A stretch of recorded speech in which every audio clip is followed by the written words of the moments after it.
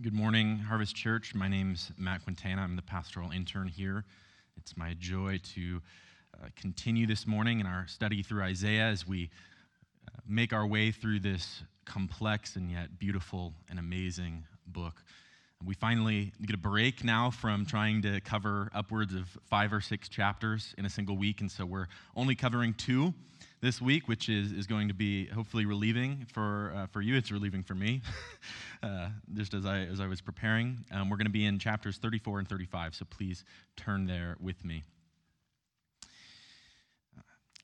As I've experienced the complexities of life and matured as a follower of Christ, I've come to realize that things aren't always black and white. Whether it's a major decision, a political viewpoint, a moral dilemma, a theological position, the issues just aren't always clean-cut, even though I'd like them to be. Sometimes legitimate gray area exists. There's nuance and humility that are required. And yet, that being said, there are occasions when it is completely appropriate to draw such strict binaries. When it comes to the teachings of Scripture, some issues simply are black and white. These concepts are inherently offensive to a world that prefers gray and a culture where any polarity is deemed intolerant. One such example that is perhaps the most prominent in Scripture is the distinction between those who trust in the Creator Yahweh and those who do not. According to God's Word, all humans are faced with a choice. Either lean wholly on the Lord as provider, defender, savior, or depend totally on yourself. We've already seen this reality through the book of Isaiah, which forcefully summons readers to trust in God alone. And these same ideas are present in our passage today. And it's going to illustrate for us the respective results of these two options. It's going to show us the future that awaits those who trust in Yahweh and those who do not. And so here's our truth statement for this morning. It'll be up on the screen. The day of Yahweh will result in judgment for all who do not trust in Yahweh and salvation for all who do. The day of Yahweh will result in judgment for all who do not trust in Yahweh and salvation for all who do. Chapters 34 and 35 heavily emphasize this concept of the day of Yahweh, or the day of the Lord. If you've read the Old Testament, it's a theme that is prominent all throughout, especially in the prophets. We've seen it repeatedly throughout the book of Isaiah. The day of Yahweh will address the injustice and rebellion of Israel and all the nations, and it will also result in restoration and hope for God's people in this future time when the kingdom of Yahweh will be established, the promised Messiah will reign. And so in short, the day of the Lord denotes the intervention of Yahweh's judgment and salvation in the world. It's important to remember, though, that the day of Yahweh, this phrase, it's not referring to a literal 24-hour time period. It's about a quality of time in which Yahweh intervenes in history in a supernatural way. And so when exactly is this day? Well, from the prophet's perspective, it's a future time when God will intervene in human history in a decisive way. Again, it doesn't refer to a single day, but it refers to any time when Yahweh specially intervenes in human affairs, punishing sin and rebellion, and restoring the fortunes of a righteous remnant who are preserved through even the most severe judgment. This is why the Old Testament prophets speak of both the days of Yahweh, lowercase d, and the day of Yahweh, uppercase d. It's maybe a helpful way to think about it. They view certain events as many days of Yahweh, which point forward to a single climactic day of Yahweh. There's these events that God uses to judge evil and vindicate the righteous, and they all lead up to this great future day when he will do this for all of creation. And so this day of Yahweh is really twofold in nature. It entails both punishment of the wicked, of those who do not trust in God, and it entails restoration and salvation of the righteous, those who do depend on the Lord. And so in our text this morning, we're going to see that each chapter focuses on one side of that coin. And so chapter 34 is about judgment on the day of the Lord. Chapter 35 is about salvation in the day of the Lord. Before we hop into our chapters, just a bit of a big picture of the book of Isaiah. It naturally divides into two major sections. You have chapters 1 through 39 and then 40 through 66. And obviously we're nearing the end of that first section in chapters 34 and 35. And we're going to see that these chapters play an important role in how the message of this book is developing and what it's communicating to us. And so they present these opposite sides of the same coin, and yet they're a single unit. Both these chapters share a lot of common themes and words, and they complement one another in the larger scheme of the book. And together, these chapters summarize two major themes of the book of Isaiah: Yahweh's sovereign power over all the nations of the world, and the exaltation of Zion for the salvation of God's people. These two chapters, along with chapters 36 through 39, which we'll look at next week, are a strategic bridge between these two halves of the book of Isaiah. They point backward and forward at the same time. They bring to a climax all that we've seen already in the book, and at the same time, they extend the themes of chapters 1 through 33 into the future. There's countless links to ideas we've seen in previous chapters here, and this unit is going to bring us back to a larger universal perspective of judgment and redemption that we have seen, especially in chapters 13 through 27.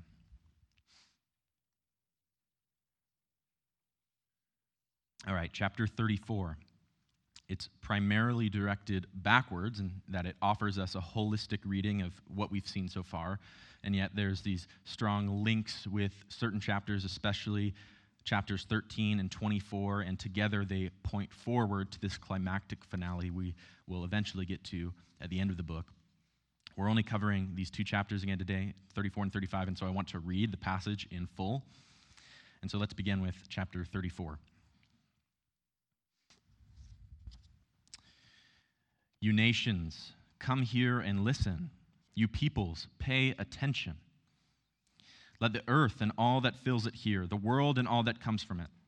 Yahweh is angry with all the nations, furious with all their armies. He will set them apart for destruction, giving them over to slaughter. Their slain will be thrown out, and the stench of their corpses will rise. The mountains will flow with their blood. All the stars in the sky will dissolve. The sky will roll up like a scroll. Its stars will all wither, and its leaves wither on the vine and foliage on the fig tree. When my sword has drunk its fill in the heavens, it will then come down on Edom and on the people I've set apart for destruction. Yahweh's sword is covered with blood. It drips with fat, with the blood of lambs and goats, with the fat of the kidneys of rams. For Yahweh has a sacrifice in Basra, a great slaughter in the land of Edom. The wild oxen will be struck down with them, and young bulls with the mighty bulls. Their land will be soaked with blood, and their soil will be saturated with fat. For Yahweh has a day of vengeance, a time of paying back Edom for its hostility against Zion. Edom's streams will be turned into pitch, her soil into sulfur. Her land will become burning pitch. It will never go out, day or night. Its smoke will go up forever. It will be desolate from generation to generation. No one will pass through it forever and ever. Eagle owls and herons will possess it, and long-eared owls and ravens will dwell there. Yahweh will stretch out a measuring line and a plumb line over her for her destruction and chaos. No nobles will be left to proclaim the kingdom, and all her princes will come to nothing. Her palaces will be overgrown with thorns, her fortified cities with thistles and briars. She will become a dwelling for jackals, an abode for ostriches. The desert creatures will meet hyenas, and one wild goat will call to another. Indeed, the night birds will stay there and will find a resting place. Sand partridges will make their nests there. They will lay and hatch their eggs, and will gather their broods under their shadows. Indeed, the birds of prey will gather there, each with its mate. Search and read the scroll of Yahweh. Not one of them will be missing. Not one will be lacking its mate, because he has ordered it by my mouth. He will gather them by his spirit. He has cast the lot for them. His hand allotted their portion with a measuring line. They will possess it forever. They will dwell in it from generation to generation. All right, there's a lot there. A lot that is weird, a lot that is vivid and gripping and even gross. There's a lot here, though, that is very significant and is also beautiful and encouraging for us. And so let's begin verses 1 through 4 of chapter 34. Yahweh summons the nations to judgment. These first few verses, they bring us back to the beginning of the book when God called the heavens and the earth to witness to the covenant, this charge he was bringing against his people Israel, and now he's bringing a charge against the nations, the peoples. Let the earth and all that fills it, the world and all that comes from it. Yahweh is angry with all the nations, furious with all their armies.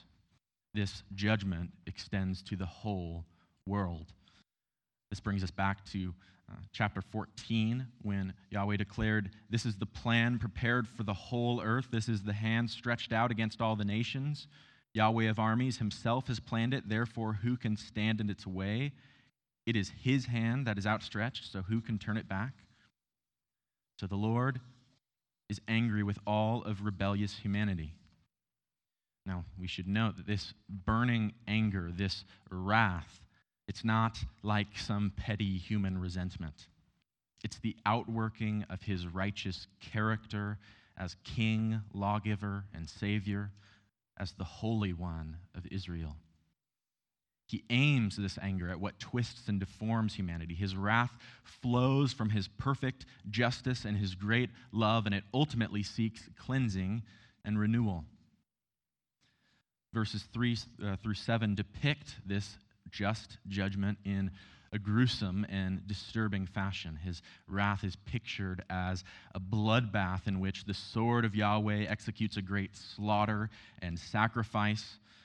The scope then zooms in from all the nations, all the peoples, to one nation, Edom. This might seem kind of odd. Why Edom, especially given the universal nature that we've just seen, that this is about all nations? Why zoom in on one in particular?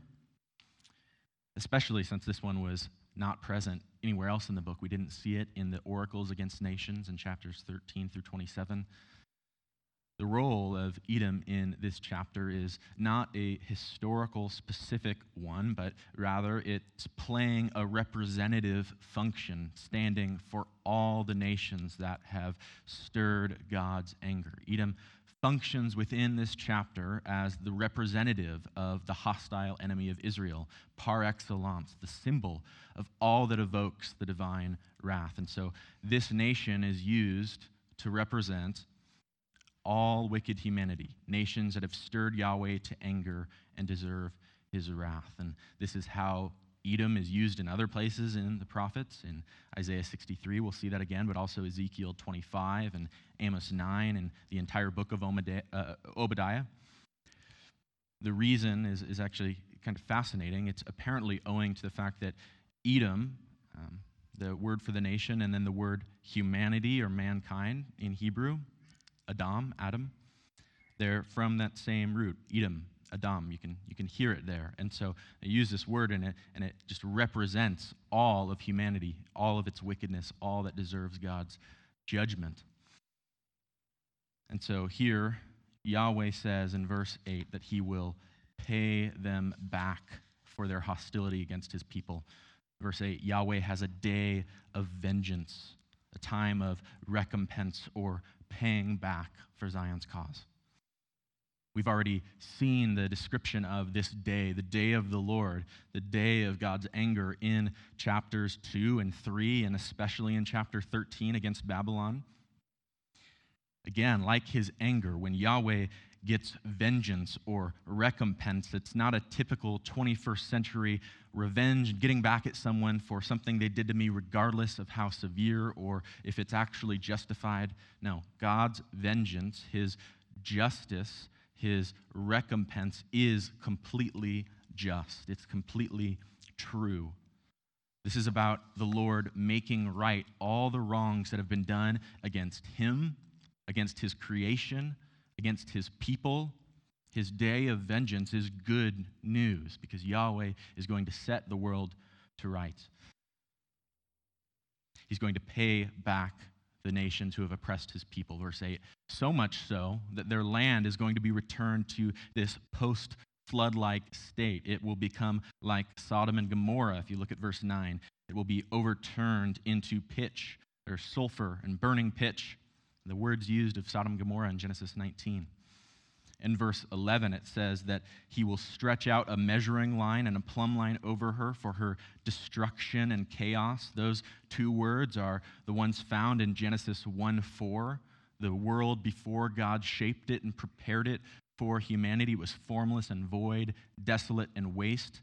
Those are the descriptors here of what is going to happen to those nations who stand against the Lord. He's going to uncreate them in a sense. Another important line is found in verse 13. It says, thorns will overrun its fortresses, brambles and thickets, thistles in its strongholds. It will be a home of jackals and abode for ostriches. Back in chapter 27, Yahweh foretold his desirable vineyard, the restored holy remnant of his people. There was a song about this in chapter 5, and he mentions it again in chapter 27, saying, I am Yahweh who watches over it, the vineyard, to water it regularly, so that no one disturbs it. I watch over it night and day. In 27:6, he says, in the days to come, Jacob will take root, Israel will blossom and bloom and fill the whole world with fruit. That is the exact opposite of what we find here, is this palace is overgrown with thorns and with thistles and briars, and so this judgment on Edom is the exact opposite of what will happen to the Lord's desirable vineyard, to his place, to his people. Edom is an example of a nation that has violated, they have sought to trample and destroy Yahweh's restored vineyard, his people, and so they will face his judgment. Verses 11 through 15 borrow from the list of repulsive, unclean creatures from chapter 13 that would be said to inhabit the desolate land of Babylon. There's all these different species, and if you're like me, you probably don't even know what half these are, and sometimes Bible translations translate them differently just because they're these very rare words, and we don't always know exactly what it's referring to, but the point is clear that it's these animals that are wild, that are unclean, that will take over the place that's supposed to be filled by humans, and now it will belong to these wild animals. And this recalls the language from Genesis 6. If you look at verses 14 and 15 and 16, it says, each with its mate, or one will not lack the other, it will not be lacking its mate. This is the language from Genesis 6 as Noah loads the ark prior to the flood. And so one author says, what is being depicted with this animal roster is a scene like that prior to Noah entering the ark, or better, like that after the flood when all had been destroyed and only Noah and his animal collection remained. There's this, again, undoing, this destruction, this judgment that is poured out, and it's total. It covers everything.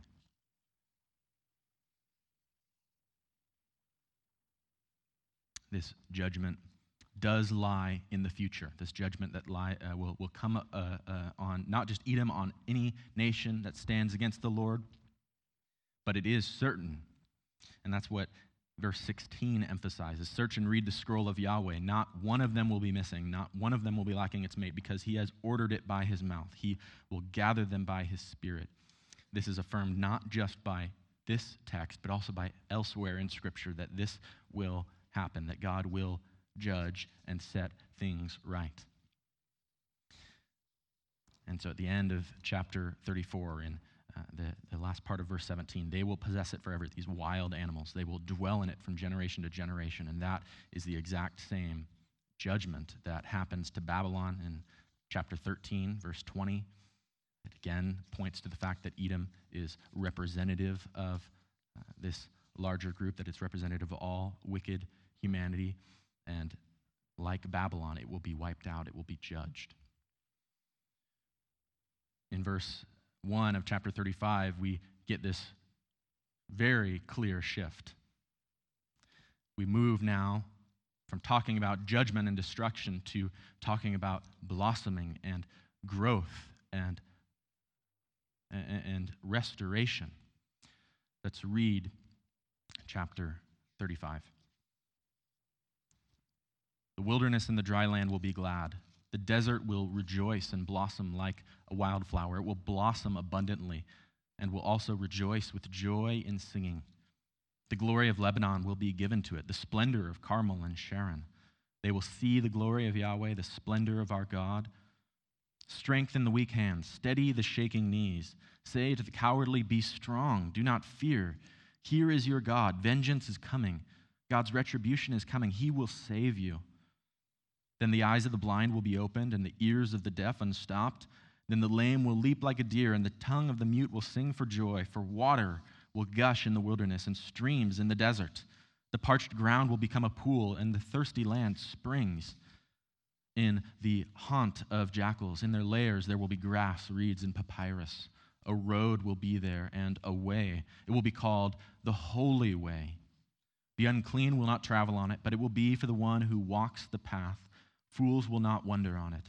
There will be no lion there, and no vicious beast will go up on it. They will not be found there, but the redeemed will walk on it. The ransomed of Yahweh will return and come to Zion with singing, crowned with unending joy. Joy and gladness will overtake them, and sorrow and sighing will flee. It's quite a shift from chapter 34, right? It's quite a different picture that we see. At the beginning of chapter 35, it talks about the blossoming of the dry land, the wilderness, the place that was formerly desolate and dead, now is blooming with life. This is the promise of chapter 27 that I read earlier, when God said that Jacob would flourish, that his vineyard would become beautiful. This is the opposite of what we saw with Edom, the nations that stand against Yahweh, that are desolate, that are made to be dead. This land flourishes, it's beautiful. The desert rejoices and blossoms abundantly. The glory of Lebanon will be given to it, the splendor of Carmel and Sharon. All these places that, if you read earlier in Isaiah, formerly had received judgment, now all their glory, all their goodness and splendor that has been brought about will be restored, and Yahweh will bring it to his people, to this place that he's preparing, that he's making beautiful. The end of verse 2 is amazing. They will see the glory of Yahweh, the splendor of our God. That changes everything. They will see the glory of Yahweh, the splendor of their God. When they get a sight of Yahweh, how can they not respond? How can they not fall to their knees like Isaiah in chapter 6 when he caught vision of the glory of the Lord? And so again, this then becomes an encouragement. This becomes something that we can hold on to and look forward to. And that's why in verse 3 and 4, it encourages those who are afraid, those who are feeling the pressure of these other nations, of those who are against God, against his people. Strengthen the weak hands, steady the shaking knees. Be strong, do not fear. You can hope because, verse 4, here is your God. Vengeance is coming. God's retribution is coming. He will save you. Again, we look back to chapter 34 when it said the day of vengeance, the recompense, the paying back that Yahweh would have against Edom. That occurs here. This promise is that it is coming. It will be sure. And so you can be strong. You cannot fear. God's retribution is coming. He will set the world to right, and then he will save you. He pours out his judgment, his just recompense and that leads to restoration. There's salvation through judgment, as the book has repeatedly emphasized. Verse 5 and 6 describe the reversal of these ailments, of these disabilities. The eyes of the blind are open, the deaf can hear, the lame leap like a deer, the mute sing for joy. It's amazing, especially when we remember this in conjunction with chapter 6, when Yahweh said to Isaiah, you're going to go out, you're going to proclaim my message. The people will not see, they will not hear, I will not let them, I will harden them because they have been so rebellious. I will judge them, I will purify them, I will burn them, and then there will be this remnant that survives, this remnant that is faithful, this remnant that is purified. And so here is the reversal of that judgment, of that inability to see and know and hear, which has already been hinted at in 29 and chapter 32. The blind will be able to see. The deaf will be able to hear. This is not just physical, it's spiritual. They will be able to see see the glory of Yahweh, verse 2. They will be able to hear his message and receive it. Water will gush in the wilderness, streams in the desert. Again, the dry land, the desolate place will be full of life. This calls back to Exodus and when God led his people through the wilderness and he kept providing for them water. There's this new exodus that will occur, the second exodus in which God will lead his people out of captivity, both literal from Babylon, but also spiritual. He will lead all his people from all over the world to his place, to Zion. And we'll do this as the second exodus. This, again, as 35 looks backwards and forwards, it points us back to chapter 12 and chapter 32 that said something similar, but also we'll see this idea of the second exodus, of this gushing of water in the wilderness, of streams in the desert. We'll see this continued in the next half of Isaiah in chapter 41 and 43, 49. It's everywhere. In the haunt of jackals, verse 7, in their lairs there will be grass, reeds, and papyrus. This is the exact opposite of chapter 34, when the jackals would overtake Edom, when they would live in the once dwelled in city. Now here they are only in their lairs. They're not in the city of Zion. And verse 8 is important. A road will be there, and a way. It will be called the Holy Way. The unclean, that is, will not travel on it, but it will be the one who walks the path. There will be no lion there, no vicious beast.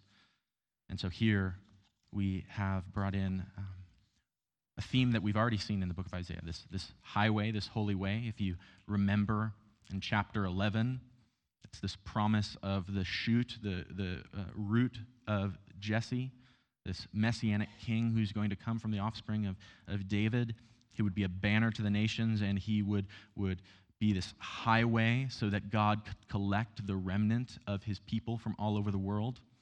And then surprisingly, in chapter 19, we read that there's a highway that's going to lead not just Israel, but Assyria and Egypt to the dwelling place of God. God is establishing this way for all peoples who trust in him from all over the earth, not just Israel, but from Egypt, from Babylon, from Edom, from Moab, from everywhere. They are he's bringing them back to Zion.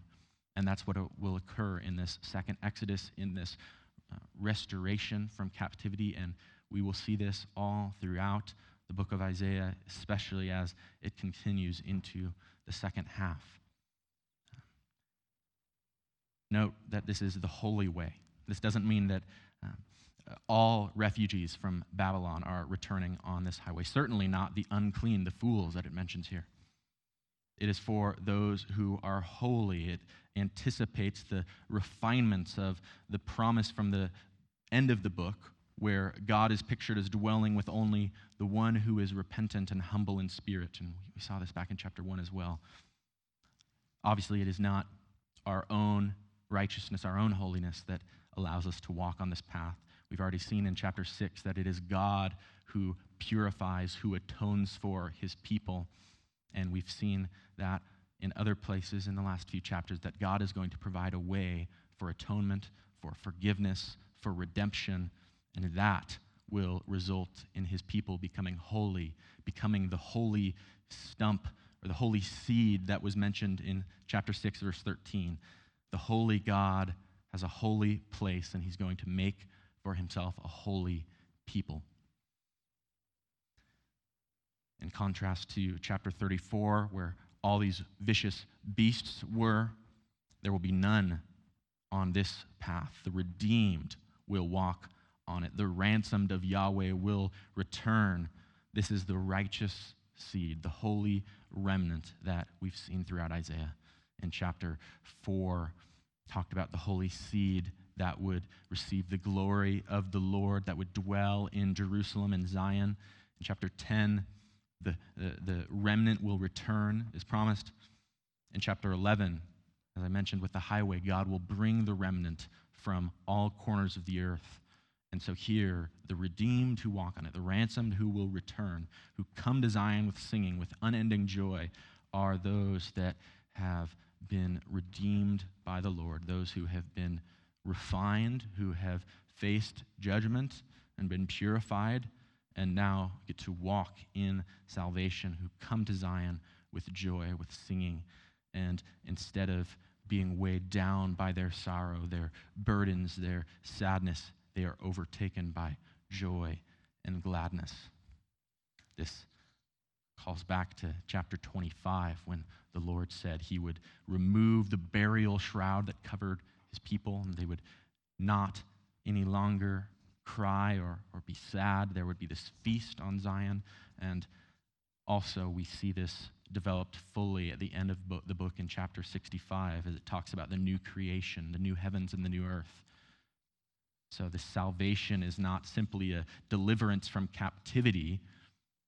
This is actually a sharing in God's new creation, his restored world that he's going to bring about. Those who walk on this way, who are redeemed by the Lord, will be in the new creation, they will be crowned with unending joy. I love that phrase, crowned with unending joy. The day of Yahweh will result in judgment for all those who do not trust in Yahweh, and salvation for all who do. This is the big idea of these two chapters. The message of these chapters is eschatological. It's future-oriented. It looks ahead to a later time. And so as it's placed within the book of Isaiah, it's not just recounting material from a particular period of Israel's history when they were led out of captivity or they were brought back from Babylon. It's instead intelligently designed in order to communicate this abiding message to all of God's people throughout history, that God is going to do this. He's going to bring his people to his place at some point in the future, and he's going to be completely and universal. It's going to be complete and universal. He's going to do this for all people. Isaiah 34 and 35 are this intentional link, again, between the two halves of the book. These two themes of God's power over the nations, his judgment upon them, and then his salvation of his people are stressed here, and they find culmination in the future ultimately, but they're foreshadowed especially in chapter 34, the judgment piece. God's sovereign power over the nations, his judgment upon them, even upon Assyria and Babylon. It's foreshadowing his ultimate purposes to restore and judge and put to rights all of the world. In chapter 35, it's about more than just a physical return from exile. It's about the future restoration of covenant relationship with the Lord.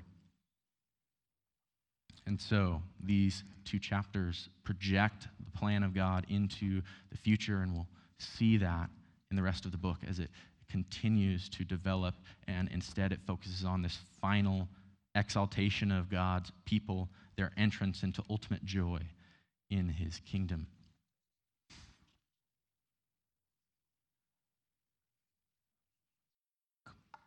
Of Isaiah issues a clarion call to trust in the Lord alone. This morning, chapter 34 displayed the terrible end of those who do not trust in him, while chapter 35 showed us this glorious future for those who do.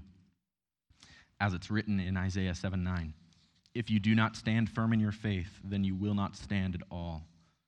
And in chapter 26, Isaiah says, you will keep the mind that is dependent on you in perfect peace, for it is a trusting in you. So trust in Yahweh forever, because in Yahweh himself is an everlasting rock. The day of Yahweh will result in judgment for all who do not trust in him, and salvation for all who do. There is no neutrality. There's no middle ground or gray area here. Either you trust in Yahweh and you submit to him, or you trust in man and you scorn the King of Kings. Either your citizenship is with the city of man or the city of chaos that we saw in chapter 24 and 25, or your citizenship is with the city of God, as we saw in chapter 26 and 27. Either you belong to Edom, chapter 34, or you belong to Zion, chapter 35. And so, on which side do you stand? If you're like the Edom of chapter 34, be warned, Yahweh is just and righteous. No one can escape his sovereign rule. His judgment is more fierce than anything threatened by man. But if you're among the redeemed of Zion in chapter 35, take heart.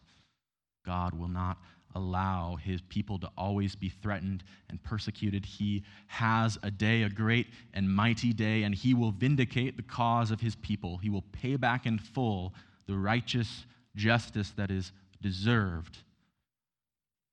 And so we rejoice. Chapter 35 portrays so vividly the joy and gladness of those who know and experience the glory and salvation of the Lord. This joy and celebration are the result of God's deliverance, his restoration, his salvation, and also his judgment of his enemies, his paying back what is deserved. This is all found in his coming. 35:4, be strong and do not be afraid. Behold, your God will come with vengeance. God's recompense will come, and he will deliver you. In a passage that speaks so clearly to the renewal of both creation and creature, it's only fitting to draw in our Christian confession that these promises find their climax, their fulfillment, their realization in Jesus of Nazareth. It is ultimately in the incarnation of the eternal Son that the coming of God for both salvation and judgment is realized. And so recall the distinction I made earlier about the many days of Yahweh versus the day of Yahweh. In the New Testament, this framework is picked up and it's transformed in light of Jesus' incarnation, his death, and resurrection. It turns out that there are these two stages of the day of Yahweh, the capital D day of Yahweh. The first stage is inaugurated with Christ's first coming. The second, however, awaits consummation when he returns. Put another way, the promised messianic kingdom of the Old Testament of Isaiah is both now and not yet. In his first coming, Jesus began to fulfill these great promises of Isaiah. His earthly ministry embodied these future-oriented promises and introduced several aspects of this new age into the present. For instance, in Matthew 11, when John the Baptist asks, "Are you the one who is to come, or should we expect someone else?" Jesus uses Isaiah 35, 5-6, as a summary of his ministry, as verification that he is the promised Messiah. This is happening now. And so the day of the Lord is here. He is the one who was to come. The day of the Lord has come in Christ's first coming, and this has made several aspects of the new age available: the new covenant, the new temple, the restored people of God, the Holy Spirit, and the kingdom in part. However, Scripture also teaches that there is more yet to come.